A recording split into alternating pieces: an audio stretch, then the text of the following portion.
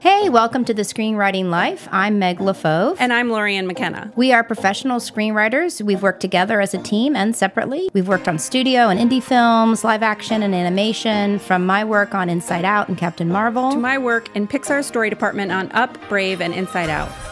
We are here to share our insights on the craft of screenwriting and also the life, how to not only survive the ups and downs, but thrive. We want to help you become the best screenwriter you can be and to reassure you that you are not alone on this journey. Hey TSL fam, producer Jeff here, and we are thrilled to close out the year with a live panel that we did at the Austin Film Festival earlier this year. The panel features Meg and writer-director Joe Forte. Joe is known for, among other work, writing the Harrison Ford movie Firewall and directing the documentary The Man Who Saved Ben-Hur. And like Meg, Joe's just a brilliant kind of story consultant and diagnostician, if you will. So this panel was incredible. As always, I feel like they might as well have been talking about my own work as they were sort of breaking down the ideas of randomly selected folks from the crowd. But I'm just such a fan of this format, and I hope you all are too. If you like today's episode, I would encourage you to check out our other live Austin Film Festival workshop that you can find kind of buried in the feed from last year. But I would even more highly encourage you to consider joining our Patreon. We do these types of story workshops. We try to do them every couple of months. But if you join our Patreon, you get to attend these workshops live. You'll be eligible to be selected in the same way that the listeners in today's audience were. And there's also a backlog of like up to 10 other story workshops that we did like this. I just think the Patreon is a really cool way to deepen the TSL experience and even interact with Meg and Lorianne and other TSL community members to remind you that you are not alone. So thanks as always for being a listener, and we hope you enjoyed today's episode as much as I did. And now I introduce to y'all Meg LaFauve and Joe Forte.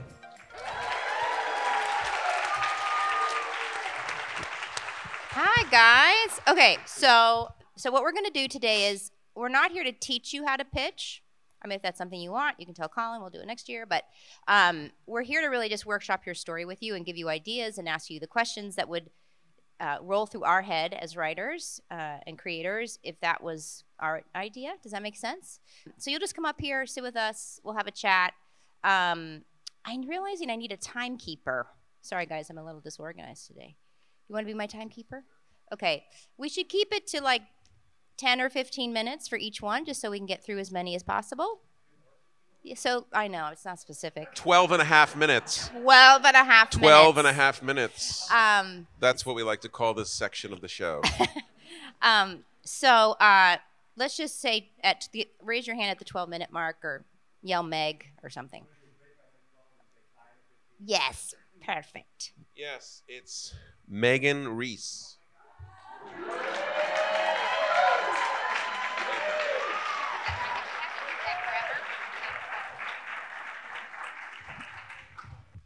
Okay, so the only thing to do is tell us at the beginning kind of TV or movie, so we know what we're talking about, and just any kind of tone reference. You know, if you want to just tell us the genre, just so we can get in the boat with you. Come all right. Good morning. Am I on? Hello. You are. Oh, all right. Hi. Yeah, I'm Megan. I have a 1-hour pilot. I say that the comps are The Wire meets Orange is the New Black. Okay. But I did that in my pitch contest, and they were like, we don't like those comps. So I don't know. But the reason I say The Wire is because it's set in Oakland, and Oakland is the backdrop. And I wanted to take a look at some of the things that are going on in Oakland, gentrification, and how that's impacting some people more than others. So I am a therapist turned activist, and this pilot is based on some of the things that I have been thinking about as an activist, and so it has a social justice framework, but I'm telling it through an ensemble of women firefighters. Okay. And so it's got to have to be procedural because it's a fire show, but it's really I really wanted to make it very character driven. So. What am I supposed to say? Okay, that's all right. Okay, so who are kind of the main characters? Just tell me like the 4 top main characters of the show. Yep, so I've got the captain is Loretta. She turns 40 in the pilot. And when we meet her, she's like she's all tatted. She's a motorcycle riding person. She is always going to be first in the fire. She must save lives. She lost her entire family as a teenager, and so saving lives is like all she cares about. And we open in the teaser with there's an incident where there's been a shooting, and there's an overturned car, and there's kids trapped inside, and police are blocking first responders from getting in there because it's an active shooter situation. And she just pushes over a cop and goes for it, and they start doing their thing. And that sort of causes a little verbal altercation with the cop later, and she just doesn't give a fuck. So she's like, bag of dicks, and she runs away. But it got videotaped, so there's a video going around. It's kind of making the waves and getting more and more viral, and that's causing there to be some conflict with the city's mayor, who's running on a pro-police campaign. So that's Loretta. And then her sort of big sister figure, her surrogate big sister, is Lieutenant Dion. Dion is the daughter of Black Panthers, and she's been an activist her whole life. And she's kind of done firefighting. She's exhausted. She's been, watching kids die in the streets. And so she wants to run for city council and eventually mayor. And that's going to kill Loretta because they've always been together. And then then tell me one more. And we have a new recruit. She is the daughter of retired fire chief. So she wants to be the son that he never had. And she wants to be the best firefighter anyone has ever seen. And the women who don't play by the rules are very confusing to her. And she may have an opportunity to snitch on them. And we'll see what happens. Okay, good. So I think the reason they don't like the comps, this is just a side note, and I think they're good comps. Are they comps for tone or plot? Is the tone The Wire? Is it quite dark and gritty and? That's the problem. I think it's both. So it's got the heavy subject material and there's grit to it, but there's also some levity that kind of I let flow through. Right. I think they're probably looking for a procedural show. I don't know that The Wire would be thought of as procedural. What do you think? I don't think so. So I think their brains are wanting a procedural show. Like, is this Grey's Anatomy? Or I'm trying to think of a darker, grittier procedural show. Law and Order? East New York. So they just because that's what their brains are hearing, procedural, and then it. Normally, I don't think with tone it has to go to plot at all, but for a TV show, it helps them get into the slot of procedural, just for whatever. So if it's a procedural, so that's good because the engine of the show is we're going to see fires every. Not just show. Fires. I mean, firefighters rarely fight fires, right. So lots of other things. But it's always going to be about helping somebody out of a jam. Yeah. Is it like Grey's Anatomy where we're also going to follow them personally? Yes. Is it all women characters? The fire station is all women, but there'll be other characters who are not. Right, but the main characters are all women? Yeah. Right. And are we going to go to their home lives as well? Okay. I'm sorry. Go ahead and talk. I don't want to be. Is this based on an actual firehouse that's like this? No. Okay. I guess my question is, what's the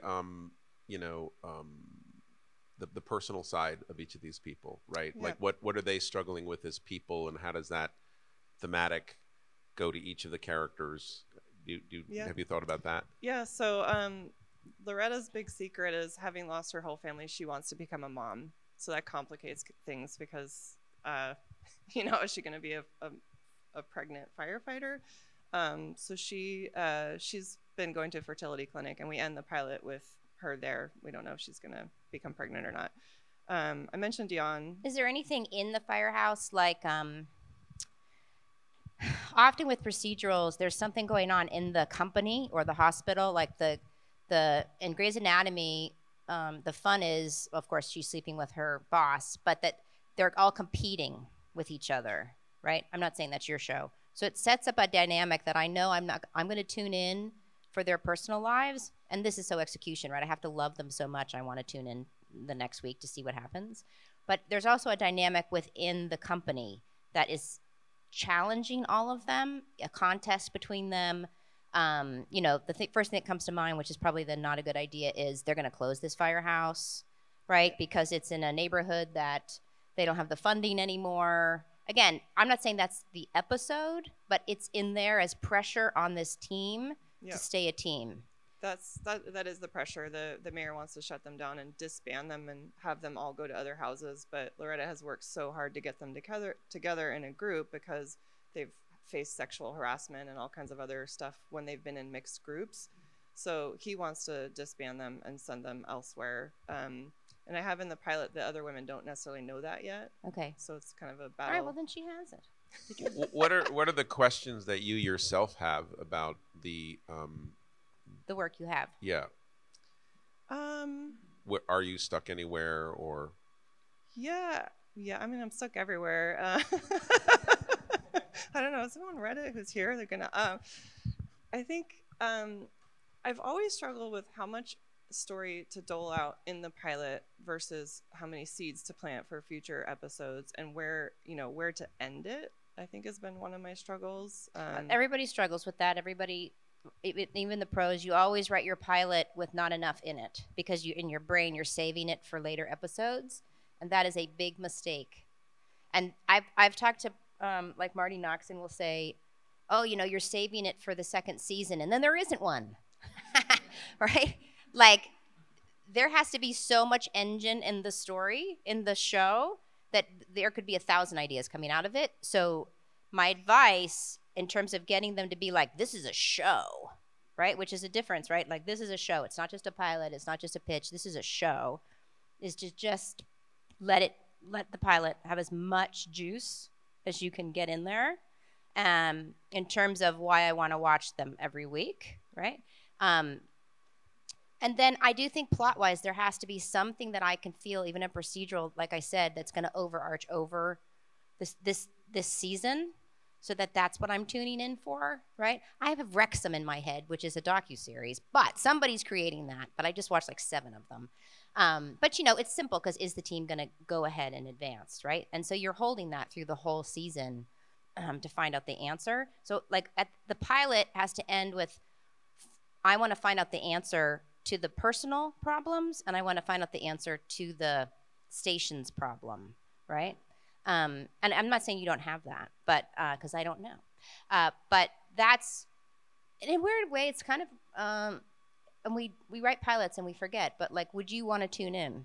And we forget, right? We're so busy writing and being writers that we just don't ask the audience question, would you want to tune in the next day?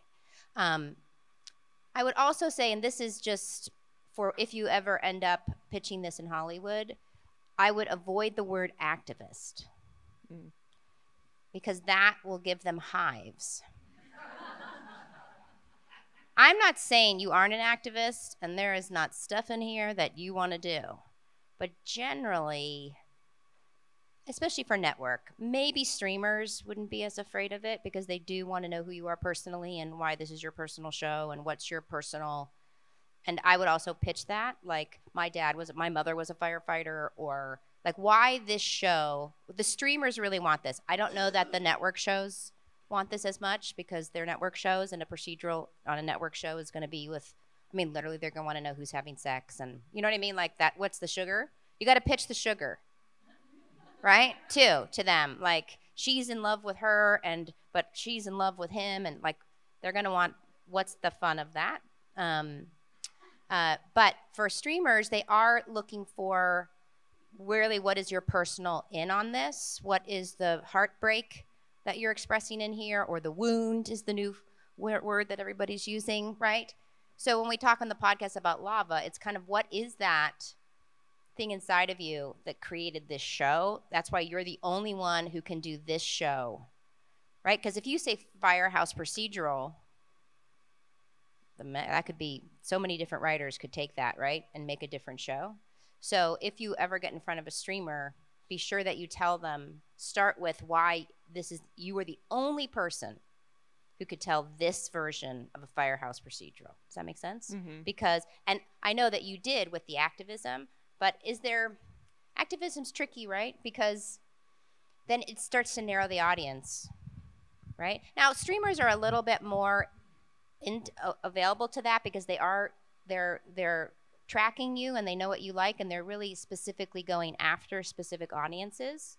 So I don't think that, but still, I think the personal will have more power, right? Because that's something they can feel.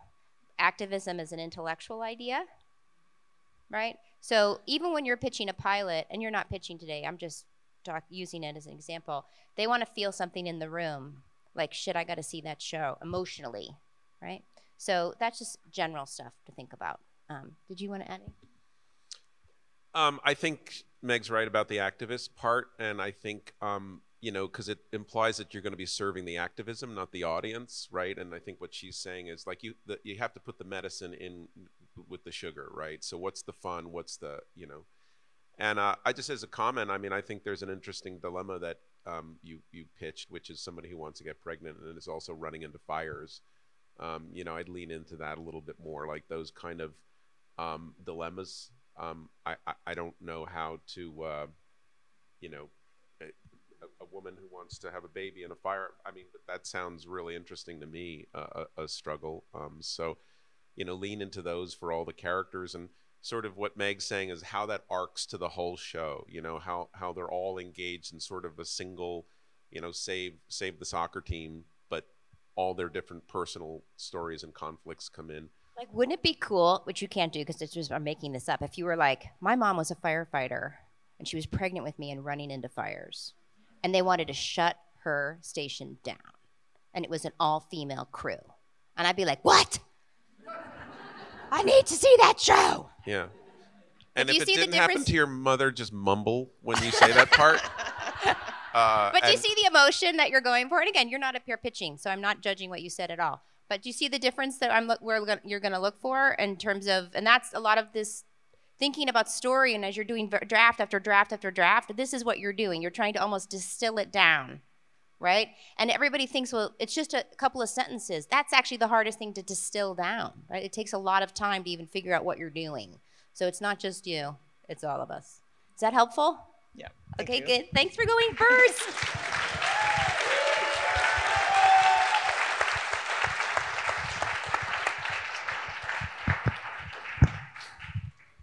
Hi.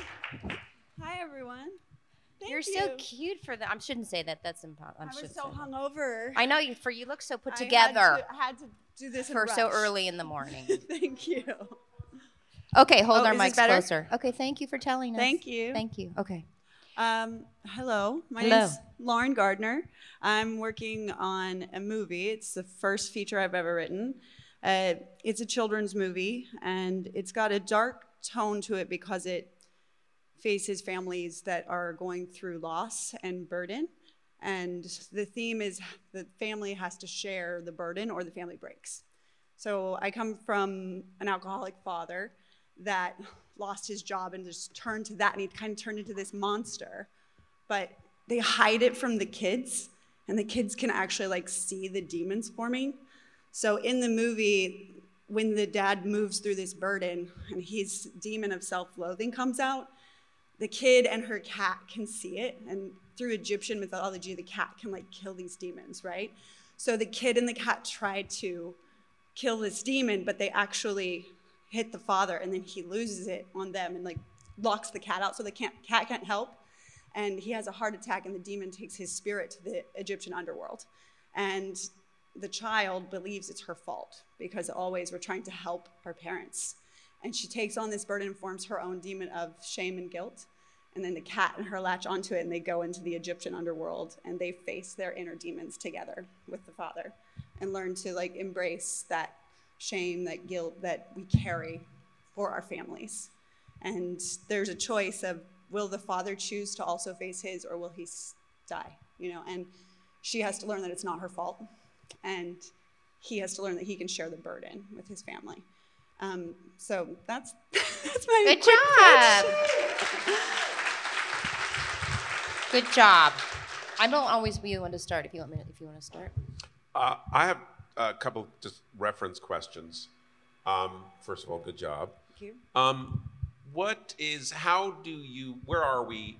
How do we get to Egyptian underworld? Sure. In terms of the world what's the organic, natural? Right. The world of the family is an Egyptian-American family. Okay. The grandmother's still really grounded in Egyptian mythology. She's kind of the storyteller, the sharer. She got the cat for Layla as a small child. That's backstory. And it's a very playful, loving family to start. They don't have a lot of money. They're struggling. But the dad's moving up. He thinks he's getting this giant promotion. They're celebrating Layla's 8th birthday. And the grandma gives her a heart scarab that let your heart speak true. Because at 8, it's like the age of infinite, where we start to touch on everyone else's emotions and not just ours. And so it kind of opens up this storyline where she shares with Layla the steps of how the scarab can see the light even in the darkest times, and ways that she kind of nuance brings in like little stories that will help along the way. So it's kind of grounded from the beginning. It's called Pharaoh because the cat's name is Pharaoh. And so from the get-go, we know they're like flying over Egypt, but it's imagination. She wants to go to Egypt with her family, and he's like, I promise I'll take you when I get this promotion. But then he loses his job and he loses himself. And she thinks it's her fault because she wanted to go to Egypt. You know, she was like, made this promise. And so the through line is the cat and the grandmother in terms of Egyptian mythology. But it's there on page 1. Okay. Yeah. Oh, sorry. I was going to ask one more question. Who would you say the main relationship is? Is it between the girl and the cat, the girl and the father? And are we bringing the father back? Does the father... do they have an opportunity to save the father? Yes. Is that the goal of Yes. Okay. So the goal is to save the father, but first she actually has to face her own demon. Right. And then the opportunity to connect with the father so he can connect with like the heart of the child, where we find self-love. That's the true love of ourselves, that they connect, and he has the opportunity to see it. And yes, they face their demons together. And but it's a choice. Like, obviously he doesn't have to. He could stay and kind of in Soul, you know how they have they turn into the little monsters. It's like that, except it's more talking at you. It's your inner demons talking at you. So yes, in the underworld, they face their demons together. And there is a huge, from page 1, the connection is father-daughter. It's really an exploration of father-daughter. Okay. Here we go. Yes. Now I have not read this, so take everything with a grain of salt, all of you, right? Because I'm going to say stuff just out of assumption that maybe it's in your script, right? So don't take it personally. The father can't be the main relationship because he's the prize. Okay. If you can even just start to get into your brain the difference between the main relationship and the prize relationship. So let's use Inside Out. Riley is the prize we're trying to save. That doesn't mean she's not an incredibly important relationship, and you have to set up in Act 1 that I desperately want the prize because it is a prize. You have to. So there's a lot of emotion that has to be attached to that relationship, but it's not the main relationship. Okay. And really, the main relationship is so important. Even when I go up to Pixar to consult or work with other directors, that's always my question, right? Because you can get so kind of caught up in all the other world building and all the stuff, and it's like, but what's the main relationship? What is the relationship of Act 2, right? So Inside Out is an interesting version because it's sadness. I'm not saying the audience looking in the theater might say, oh, it's sadness, but you know that you're building. The main relationship travels with the main character, and it's helping that character come to their transformation. Do you see what I'm saying? Dory is with him, right? And she's often saying stuff that he should be listening to, right? But again, you have to code it up so that we don't catch it before, right? Does that make sense? That's so helpful. Okay, so is it the cat? It is the cat. It's the cat, right? Cat. Okay, the other thing is, with child protagonists, especially, I just did a movie called My Father's Dragon. It comes out November 11th on Netflix. And he's trying to save his mother. He doesn't know that. He's in the imagination world. He's trying to save a dragon and an island that's sinking. But an island sinks is what a child feels is happening in the family, right? The family is sinking. In our version, we put it up into a imagination because that's what a child would do to try to fix something, right? But it was very important to Nora, the director, that, and I just want to share this with you, just for me to think about, a child cannot solve an adult's problem. And it's too much to ask of a child. It's not appropriate. Mm-hmm. A child cannot change an alcoholic father. Exactly. Do you see what I'm saying? So you have to be super careful of what is your child learning. that you don't put that burden on the child, right? Again, I'm not saying you're doing that, but it seems like you are, but maybe you're not. Sure. So be careful of that. And children, protagonists generally, not always. In our movie, in My Father's Dragon, he does have a transformation for himself. Children, protagonists can transform, but in general they don't. Why? Because they're kids. Transform what? Like they're still forming, right?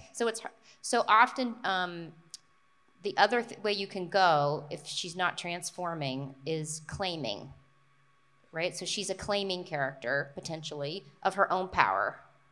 Does that make sense? Yeah. So look at Moana. Moana's song at the beginning, she's right. She's questioning her own urge to leave this island and singing about, but I have all of these responsibilities and I should really stay here, but I really want to go. She's right, right? So she's not, what's transforming is the how. Does that make sense? She thinks the way I'm going to save my people is going to get Maui. Okay. But what she finds out at the end of Act 2 is no, you're going to do it. Meaning that young person has to claim their own power and really realize how big it is. Oops, somebody's like, that's all good? Sorry. Do you see what I'm saying?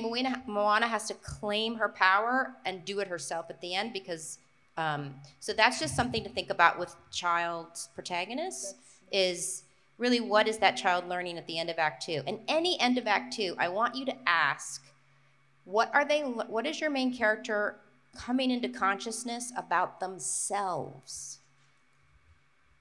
Not the situation, not other people. Because that's not a transformation about them. Do you see what I'm saying? The end of Act 2 has to be about something cracking open inside of them that is illuminating themselves. Now, for a child, that's often their own power and how afraid they are to take it, right? Or it can be a transformation, right? Which is, oh, I've been using this dragon too. I am the antagonist. Like you can have it be that kind of thing.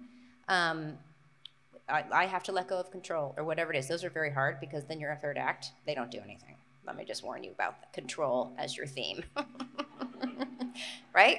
Because if you're controlling in Act 1, then what's the opposite of that for Act 3? Not controlling, i.e. doing nothing in the climax. Be very careful of this. You can do it, but it's hard. Does that see what I'm... Yeah, I completely understand that, and I think that's a wonderful note because a lot of what I'm exploring is that it's not my fault. And that going through therapy and things like that, like I can't fix my father, I can't make him change. And her facing her own inner demon is facing the shame that it's not, and knowing it's not my fault. Okay, here's the trick. Okay. We have to be in the main character's point of view, and we have to believe what the main character believes. It is going to be hard for me to believe with her that it's her fault. I will be ahead of her. Okay. Do you see what I'm saying? Mm-hmm. I will be the adult watching the child saying, oh, honey, it's not your fault, but I'll watch you figure that out.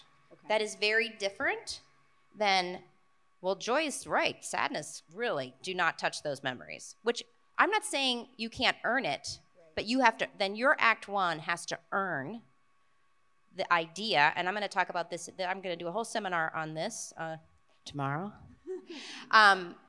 You have to put the audience so deeply into her point of view and belief system about the world that I believe what she believes. So in Inside Out, I had to convince you that sadness is bad. I mean, think about that. As a writer, you're thinking everybody walking into the theater, no matter how old they are, has had a good cry. But I have to create the math, the truth that sadness should not touch those memories. So we would literally sit for days and just think about what are the bad things that sadness could do. Right? She's still adorable because you have to like her, but you just don't want her to touch those memories. I'm just using that as an example of it's tricky, right? And usually I think what these stories do, thanks so much, is they create a surrogate for the father that maybe it was your fault. Like, your dad told you not to open that door, and you opened the door. And we're like, fuck, you did open the door. I would have opened the door too, but you kind of opened the door. And shit. Yeah. And we're with her in opening the door, but we're also like, fuck, we opened the door. Do you see what I'm saying? So you create a metaphor, and maybe it's in your story, but you create a metaphor for the guilt and the shame. Yes. Not directly, because the audience will be ahead of you. Do you see what I'm saying? Does that make sense? Okay. Is that helpful? Very helpful. Thank you Okay, so good. much, you Okay, guys. good. I really appreciate this. Oh, you have to pick. I have to pick who's next. Here we go.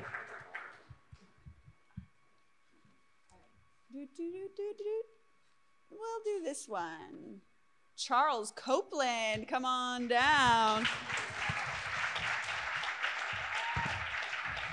Hi, Charles. Hi. Hi. Welcome, me. Charles. How are you? Fantastic. Good. Little hungover. Good. Me too. Let's go. Too many whiskeys. Okay. Okay, so the title of my pilot is Graveyard of Empires. It's The Old Man meets This Is Us with elements of Homeland. It's about the war in Afghanistan. Wait. So is it a feature or TV? It's a TV pilot. It's a TV pilot. So go a little bit slower. Okay, Remember, I'm sure. hungover. Just a little bit slower. Did you say vampire or empire? Empire. Graveyard of Empires. Of empires. Okay. So it's about the war in Afghanistan. Okay, got it. So it's an American family, 3 generations and 3 timelines. You have a grandfather character involved with the CIA and the Russians in the 80s, a mother character involved in the initial 2002 invasion, and a grandson character involved with the withdrawal. And so we're going to go over that whole time period in the show? Yeah, so like this, similar to This Is Us or The Old Man, you've got 3 timelines. So there's 3 separate stories. In the show? Yeah. 3 timelines. We did a time jumping movie together. They're very hard. Go ahead. I have questions, but go ahead.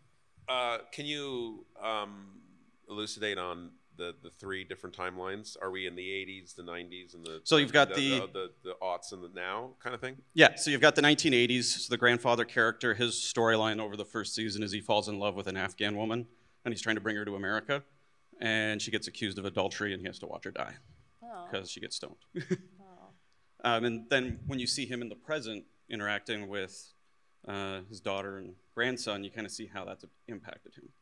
So you'll see the competing timelines, you'll kind of see that. With the mother character, she's involved in the initial 2002 invasion. And then with the present, it's the grandson character who's investigating the murder of one of his soldiers.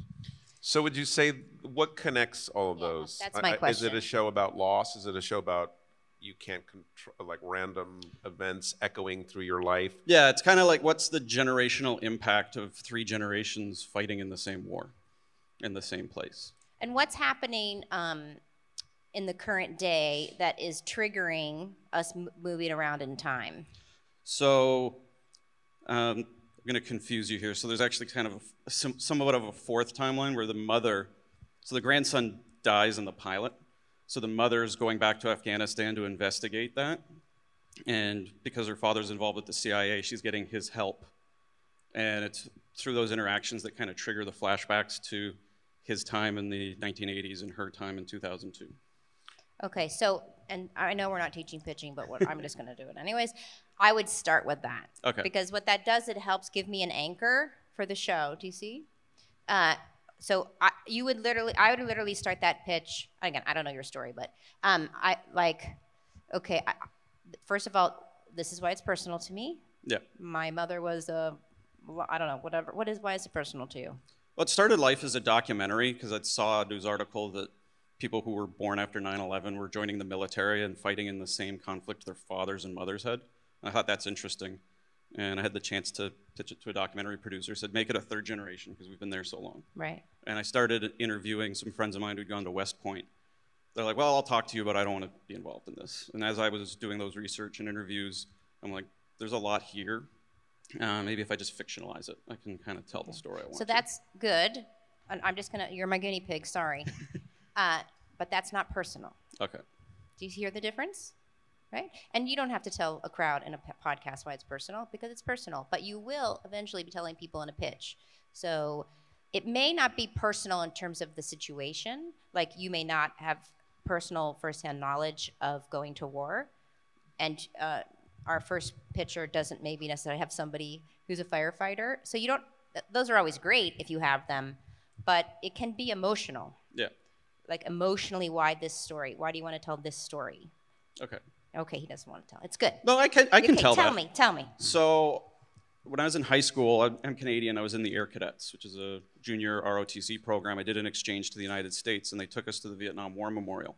And it was just at the start of the Afghan War.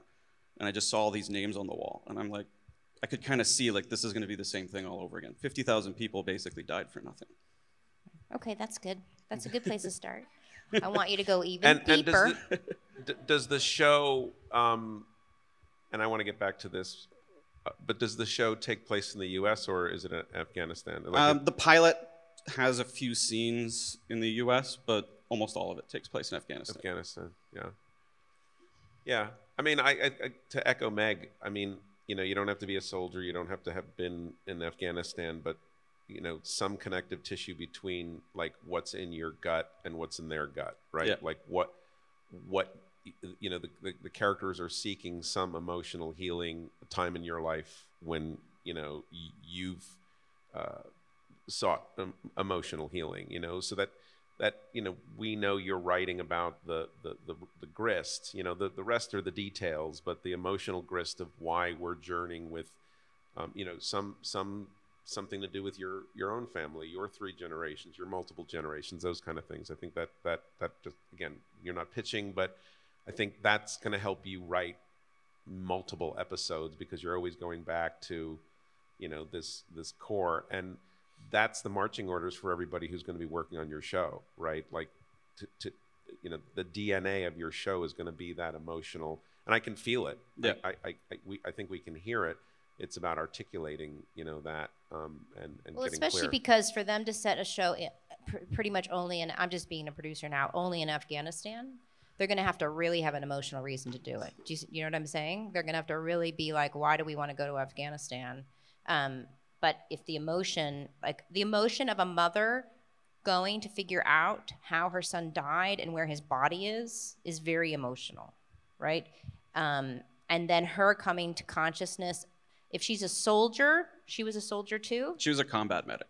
Okay, so if she was she's been in combat, she understands the war maybe, and is she illuminating something about war? The trick is, all of your characters are soldiers of some kind. Yeah. So they have and maybe this is good, I'm just trying to figure it out.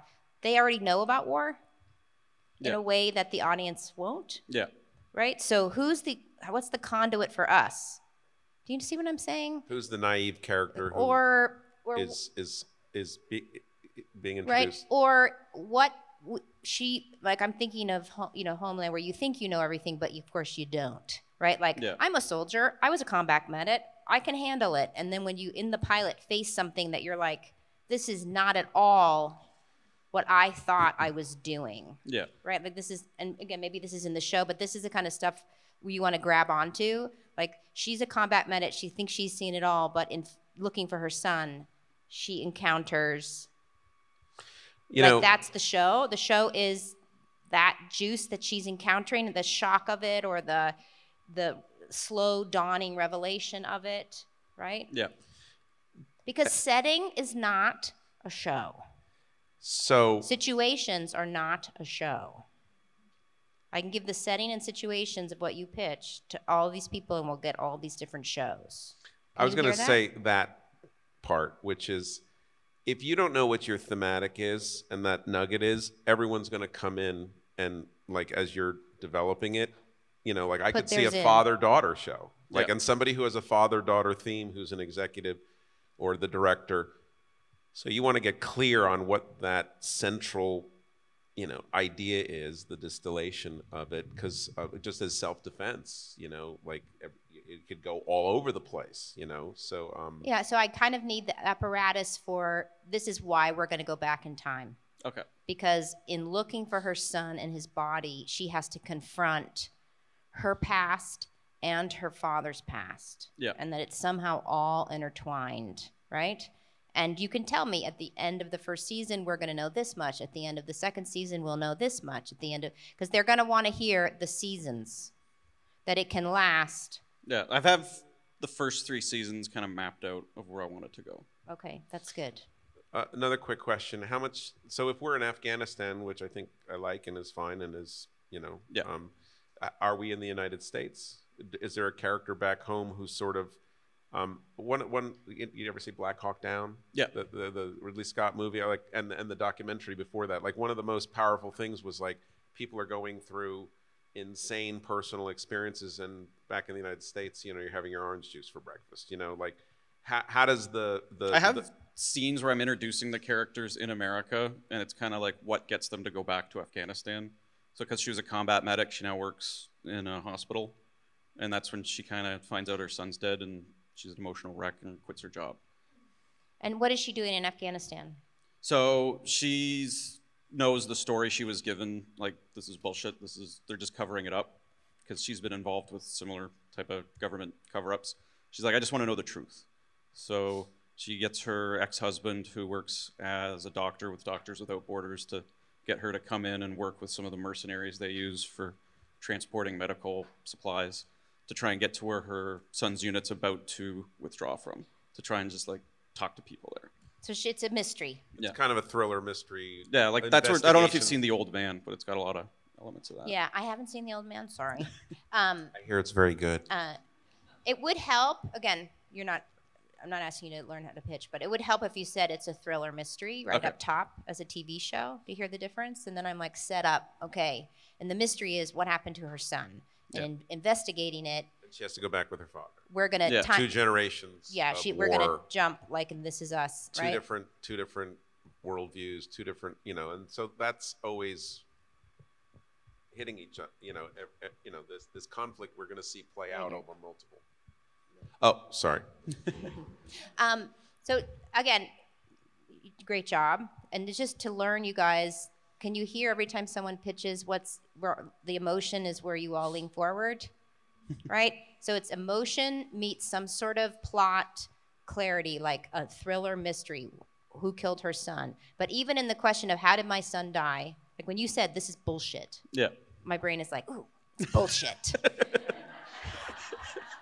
Right? Like, it gives me character, too, right? Like, she said, that's bullshit, right? I'm like, ooh, I like her, right? So it's emotion and plot coming together, right? And character. You say my son has died that way, and that's bullshit, is plot, character, and theme, right? So you're trying to find, as you're talking and talking and talking about your scripts to people, it's so good to say it out loud because you're going to hear yourself say one of those sentences and you're going to see the other person go, oh, right?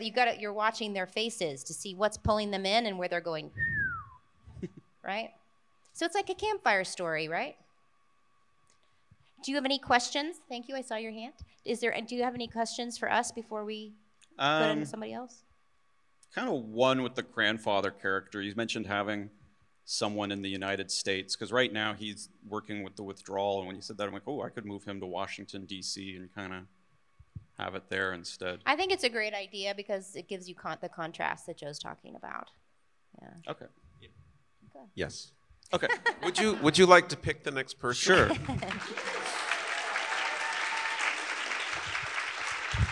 Robert LaRocca. Robert LaRocca. Here he comes. There we go. I'll take that one. Thank you. Hello. So, I've got a horror comedy it's a feature called Craving, and a horror comedy TV show or feature? Oh, feature. Okay. And it's about it's a kind of a gay coming out story with zombies. It's like Love, Simon, thank you, and Love, Simon and Shaun of the Dead, but it's also about learning to love yourself. So it's kind of like the gay zombie Little Miss Sunshine.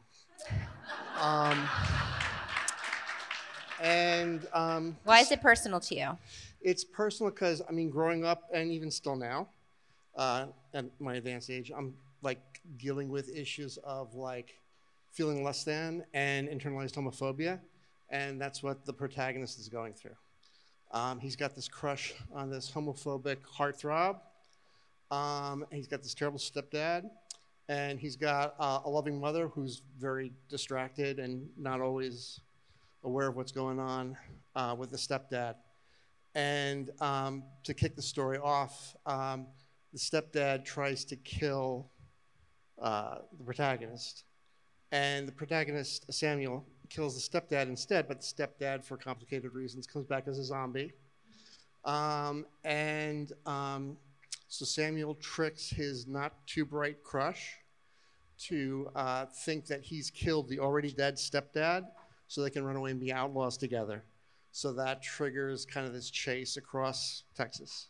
And leads to them to they come across this like cult of the zombie killers who have their own complicated reasons for wanting Samuel dead.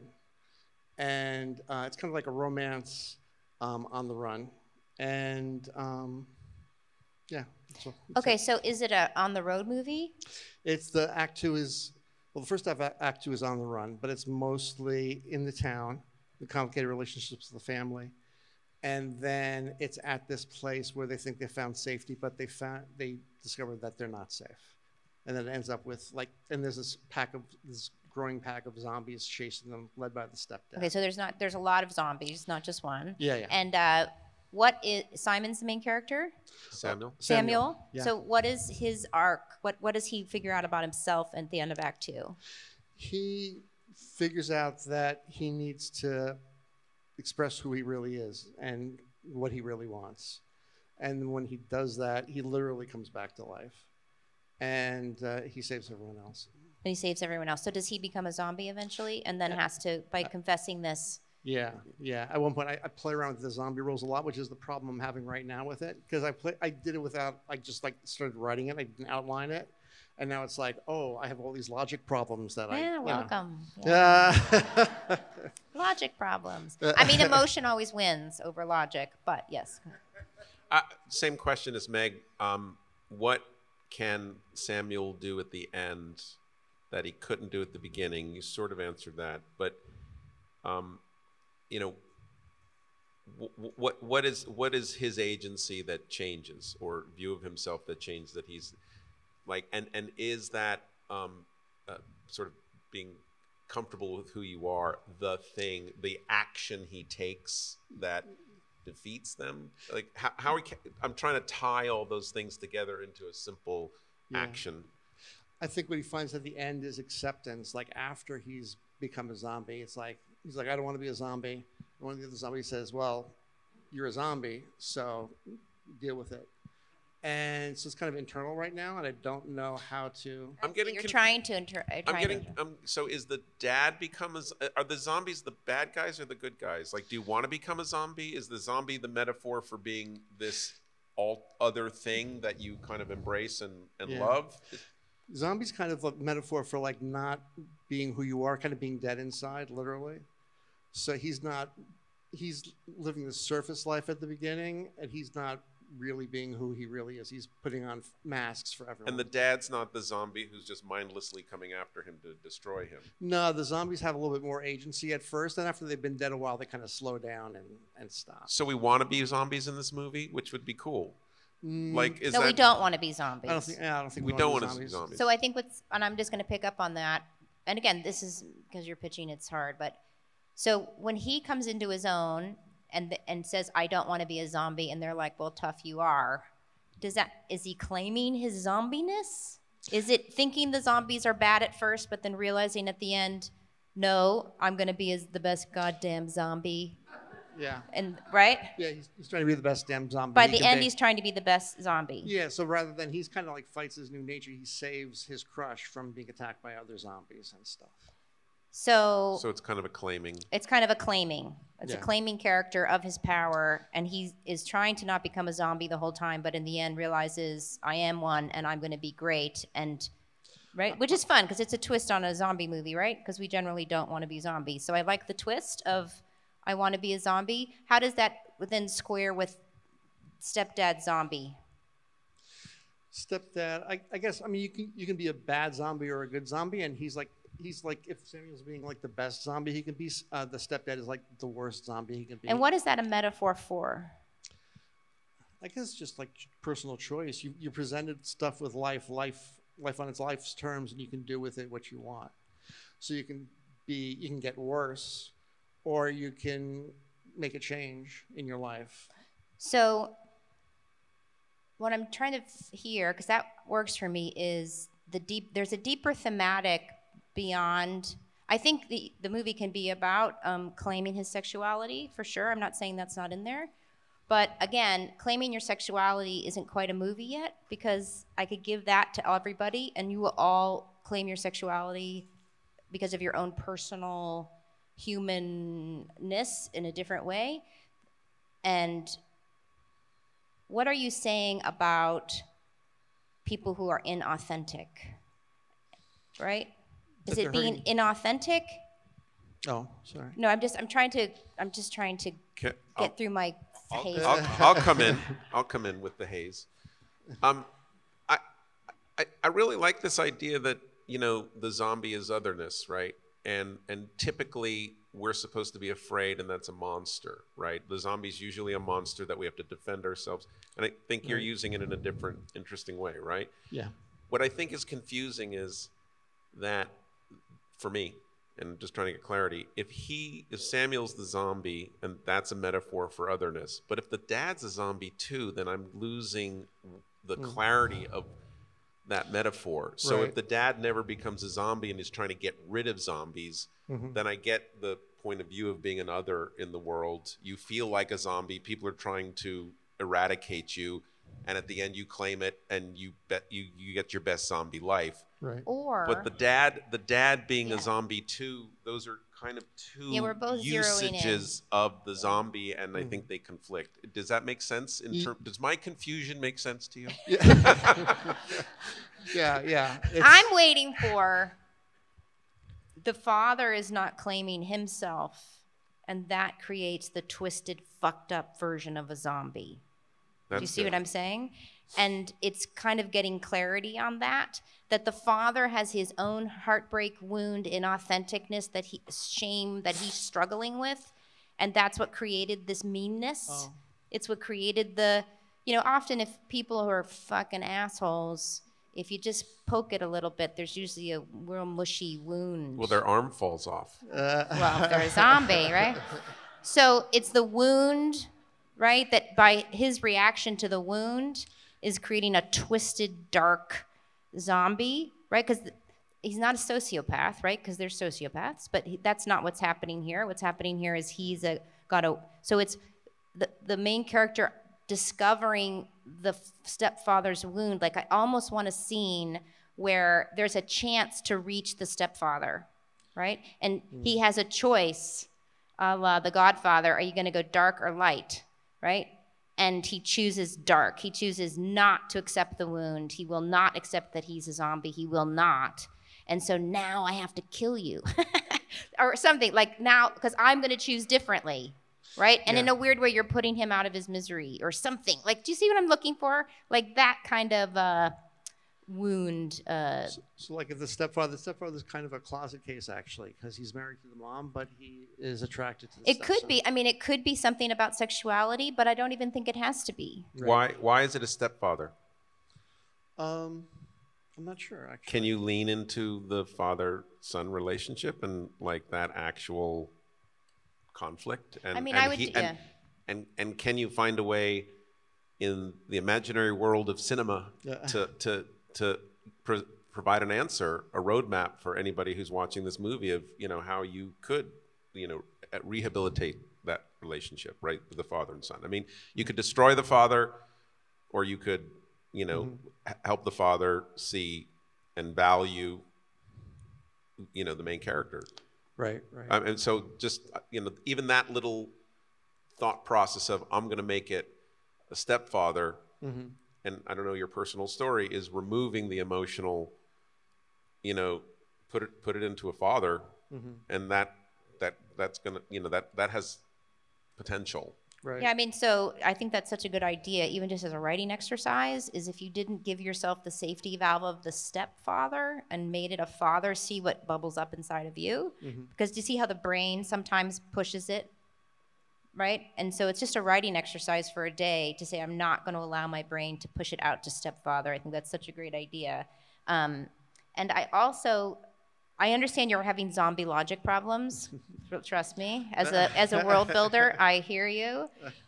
But I still think there's something deeper emotional going on that I would still work on that first. Mm-hmm. Sometimes the logic can help you actually burrow into the deeper, but generally that's an intellectual exercise. I would still burrow into the main relationship of the movie, because is it with the boyfriend, or is it's the boyfriend and the father's the antagonist? Yeah. Okay.